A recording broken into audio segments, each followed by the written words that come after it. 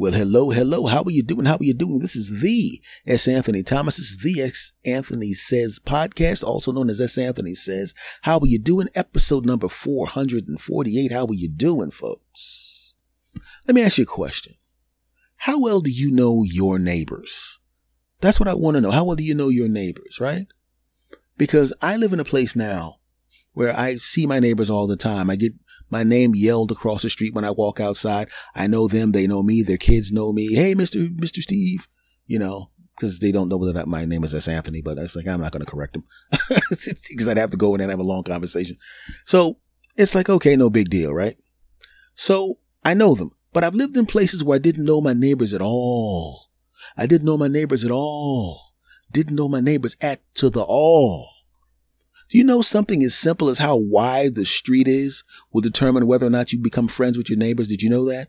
If you live in a street where, those streets where it's a one-way street and the street is just wide enough for parked cars on both sides and one car to drive through. For some reason, we tend to be more friendly with those people because they seem closer, right? You go to your car and you're halfway to their house. But if you have neighbors that are across a wider street, and I've seen this too, two lanes, one in each direction, sometimes you don't even know that person. And you're right there. You could throw a football to them, but you don't talk to them. Why?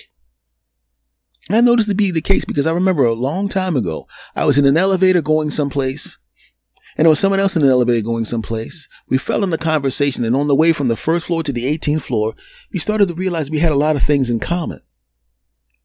We like to go to the same stores. We played on the same playground. We went to schools near each other. Whoa. So we knew we at least grew up in the same neighborhood. Then he told me where he lived, and I told him where I used to live, and we realized we lived right across the street from each other. Maybe houses were a little bit down from each other, but, you could see each other's doors. And I'm sitting there going, how in the world do we live next to each other, that close to each other, for such a long period of time and never run into each other? Two reasons. One, wide street.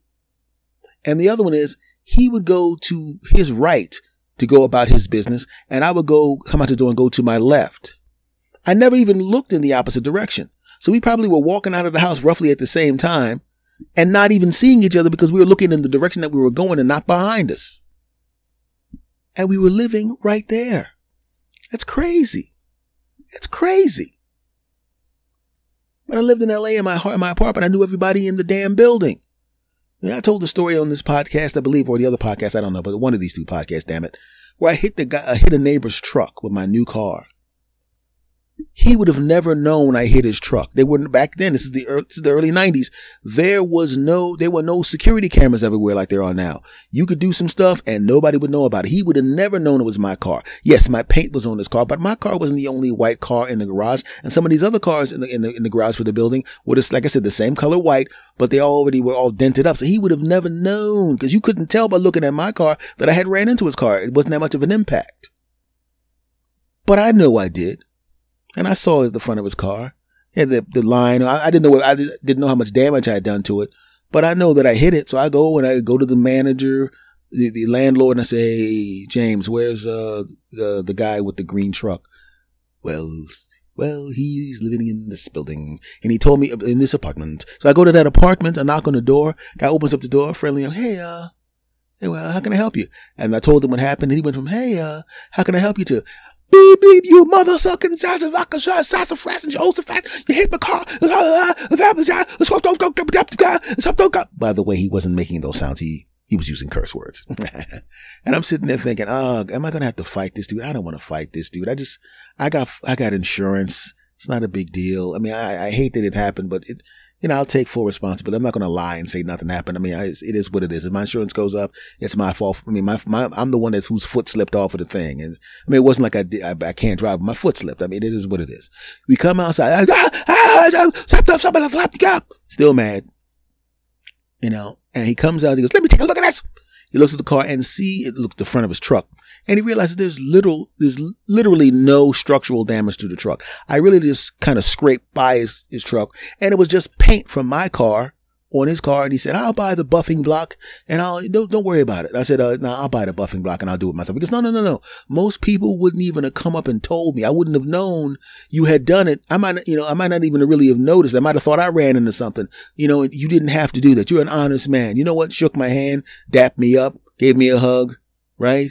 Don't worry about it. I got you, man. You're a good dude. And we were super cool from that point on. He actually told everybody in the apartment, this guy hit my car and he was a great guy. So everybody said, you're the guy that hit the truck. And it was a great thing. Everybody thought I'm Captain Honesty over there. I'm Honest Abe up in that joint. And everybody in the apartment was cool, man. All the neighbors were cool. We knew everything about everybody. Everybody knew everything about us. It was fantastic. They would come to my comedy shows. It was fantastic. It was great because I knew them. How well do you know your neighbors?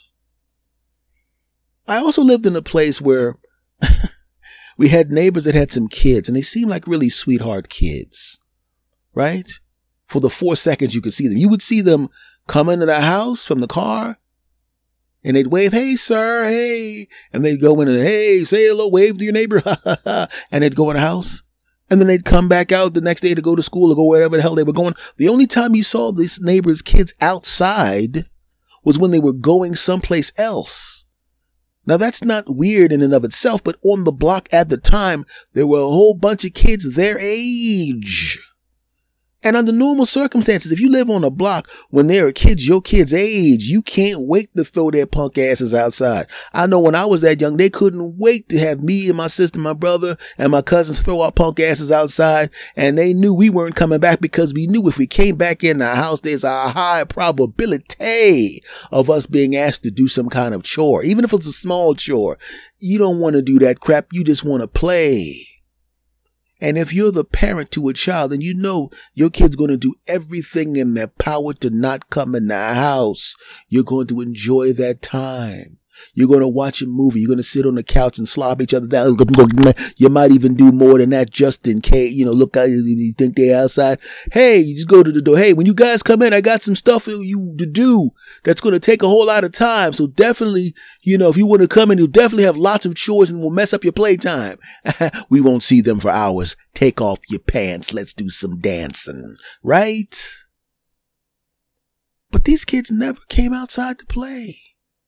And I wondered about that because at that age, when I lived there, I didn't have any kids. I don't have any kids now. And I'm not going to sit there having a conversation with somebody's kids. The hell am I going to do that for, right? And I never understood why this particular group, this particular pair of people wouldn't let the kids outside to play with the neighbors. I didn't know why at first. And then one day I was outside washing my car, because usually I would take my car to a car wash or go in one of those coin operating things, but it was a game coming on. I already had my hoagie and my chips and my soda. I was ready to go to Grub City and watch the game. I'm not going all the way over there. I love washing my car, but I'm not going there today. Got to see this game, Jack. So I'm hand washing my car and I see the kids playing outside. Damn. I now know why the neighbor did not let their kids play with these little spawns of Satan. I shouldn't even say spawns of Satan because even Satan will be like, I don't know those kids. I know I'm Satan, but I have limits. And those fools have gone past them. Right? Yeah, I said it. Now the people go, kids are the greatest. Kids are the greatest under normal circumstances. Or maybe you think your kids are the greatest. But there are some kids that, how can I put this politely, who stink. Yeah, I said it. I saw a guy who had a car. It was an expensive car. He parked underneath a tree. Right? And he had scolded the kids one time. Granted, he was right to scold the kids. Right? They were fighting or something. Hey, you stop fighting, dagnabbit. Hey, bleep you, old man. He's a little kid saying this, by the way, right?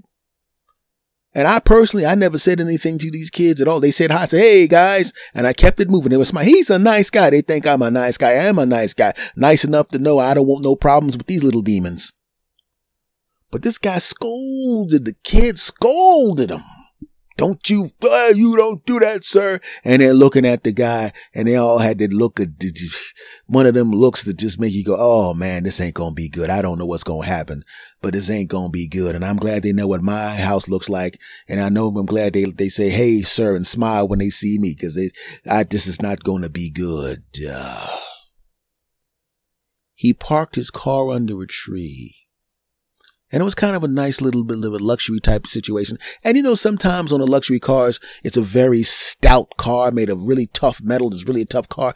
And some of those little sports cars, those luxury cars, have really thin hoods and thin trunks.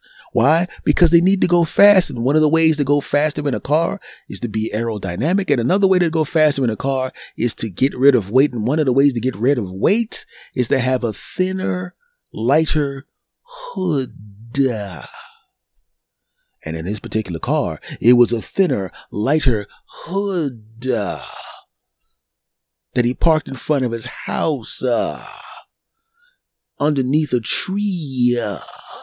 And the kids would climb up this tree all the time, but they would climb up one side of the tree and come back down that same side because they didn't want to do any damage to the car. But that was before he scolded them. And this is now after he scolded them. And now they would climb up the tree and come down. Boom. Feet first on his hood. Boom.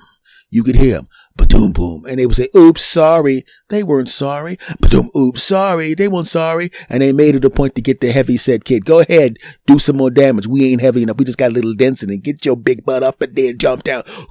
Sorry, man. Crunk. You could hear the sound. Yeah, that little sound there, Jack. And then he'd hear him, what the hell is that sound? And he comes running outside. What the hell? And they all ran away. He knew they did it, but he couldn't prove it. Right? And I wanted to tell on him, but I didn't want my car messed up. Moving on. Don't judge me. Right? Of course he know they did it. He saw them. Couldn't do anything about it because he was looking out his bathroom window while taking the El Dumpo. Right? From what he told me. Thank God. I'm like, dude, I didn't need that much detail. You could have just said you saw him out the window, dude, man. But that's beside the point, right?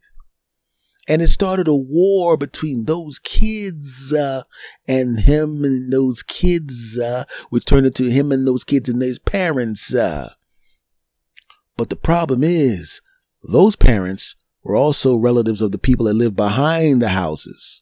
So now he's got two sections of the family up against him. And this family was a family of ass whippers. You did not want, I'm telling you, when I say a family of ass whippers, I'm talking about, you can look out the back window on Saturday nights when they come back drunk, Jack, and you're sitting there going, are these two people actually fighting?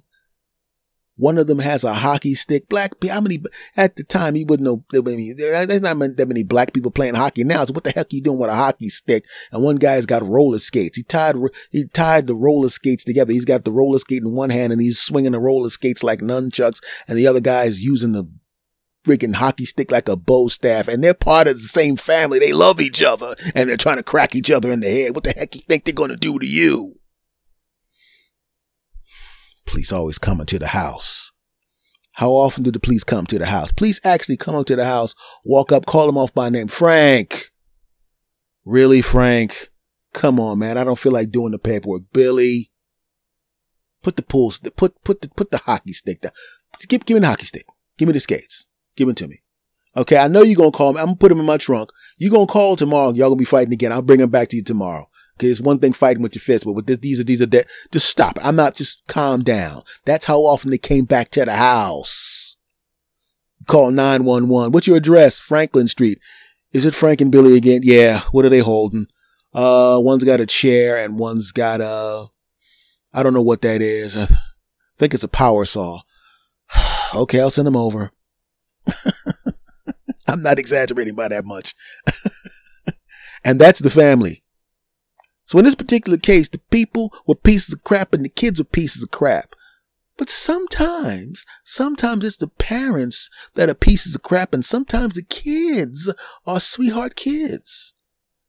Sometimes the rebellion of the child is to be a sweetheart, to be intelligent, to be a nice person because they know their parents are pieces of crap. You ever seen a parent act like a piece of crap and the kid standing next to the parent looking up at the parent and they're almost apologizing to you with their eyes, right? Or the parent goes away and they act like they're putting something in the trash can and they're really going, I'm sorry, I didn't know that my mom and dad were going to do that. I'm so sorry, sir. I'm so sorry, sir. Please don't call the police, right? Because it's different when the kid acts like an idiot and the parent goes, I'm so sorry. Because the parents can't afford to pay for whatever the kid messed up for sometimes, right? But when the parent acts like an idiot, what's the kid supposed to do? Get a job and bail the parents out? So when I was living in that place and I saw why the neighbors wouldn't let the kids play, their kids play with the kids on the block, I kind of understood when I realized that the kids were the spawn of Satan. And I'm so glad in that limited time that I lived there that I did not have a problem with those people, right?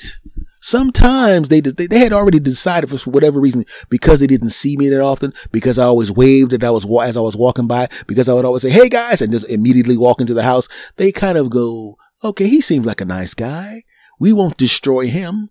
We'll destroy his next door neighbor and everybody else, but not that guy. You would see me being forced in a conversation with one of their relatives. I remember I was in a supermarket and one of the most, I don't remember whether it was the one with the skates or the one with the hockey stick, but one of them was next to me and he goes, hey man, hey neighbor. And he dapped me up, gave me a hug. Hey, what's going on, buddy? I'm like, hey, what's going on? Yeah. And I'm looking, there's a part of me in my mind going, dear cashier, please speed up. Get me out of this supermarket before he starts asking me questions about myself. And then he starts to try to bond with me. And then all of a sudden he's going to be coming over asking me, hey, can I borrow some sugar? Just having an excuse to come over and have conversation. I don't want to be drawn into their circle because I'll have one of two choices. Either become an enemy of theirs and I'd rather have my house unburned and my behind unwhipped by some dude walking around with roller skates and the hockey stick. Or I'll have to become one of them. And I'm not capable of that. I need that. Thank you. Cashier starts moving quickly. I'm like, all right, take care, buddy. And I'm also pleading in my mind with his cashier to slow the hell down. I don't know if this guy's caught the bus here or not. And I don't want to give this chump a ride home because once again, it'll be a 15-minute ride and we'll have to talk to each other and he'll think we know each other. Well, no, Jack. And I make it out of the store. Oh, thank God. Oh, I see the guy. He's coming. And he doesn't know. He's seen me before, but he doesn't really know what my car looks like. I'll just have to reach down and go into my glove compartment. But while I'm going in my glove compartment, I'm going to go into my glove compartment while laying almost flat across my passenger seat. He's walking by. And I'm going to wait about 4 minutes. I'm going to peek up a little bit. I don't see him. Peek up a little bit. I'm going to give another couple more minutes. Can I put my head down here? Okay, look back up. Okay, I don't see him. Start the car. Okay, back out really slowly and leave the parking lot and freedom. Whew. A lot of times we think the kids are horrible, but let's be honest. Sometimes the parents suck, right? Because these kids were just little versions of those idiots. Just little versions of them. Even with the curse words and the phrases that they used.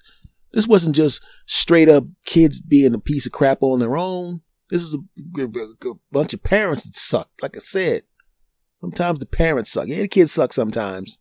Sometimes it's the parents. Yeah, I said it. But I just want to say this. If for some reason, because my podcast has been around for a while, if any of these people who I've talked about see my picture and go, hey, that's the dude that used to live, I just want to let you know that I'm not talking about you. I'm talking about the other ones.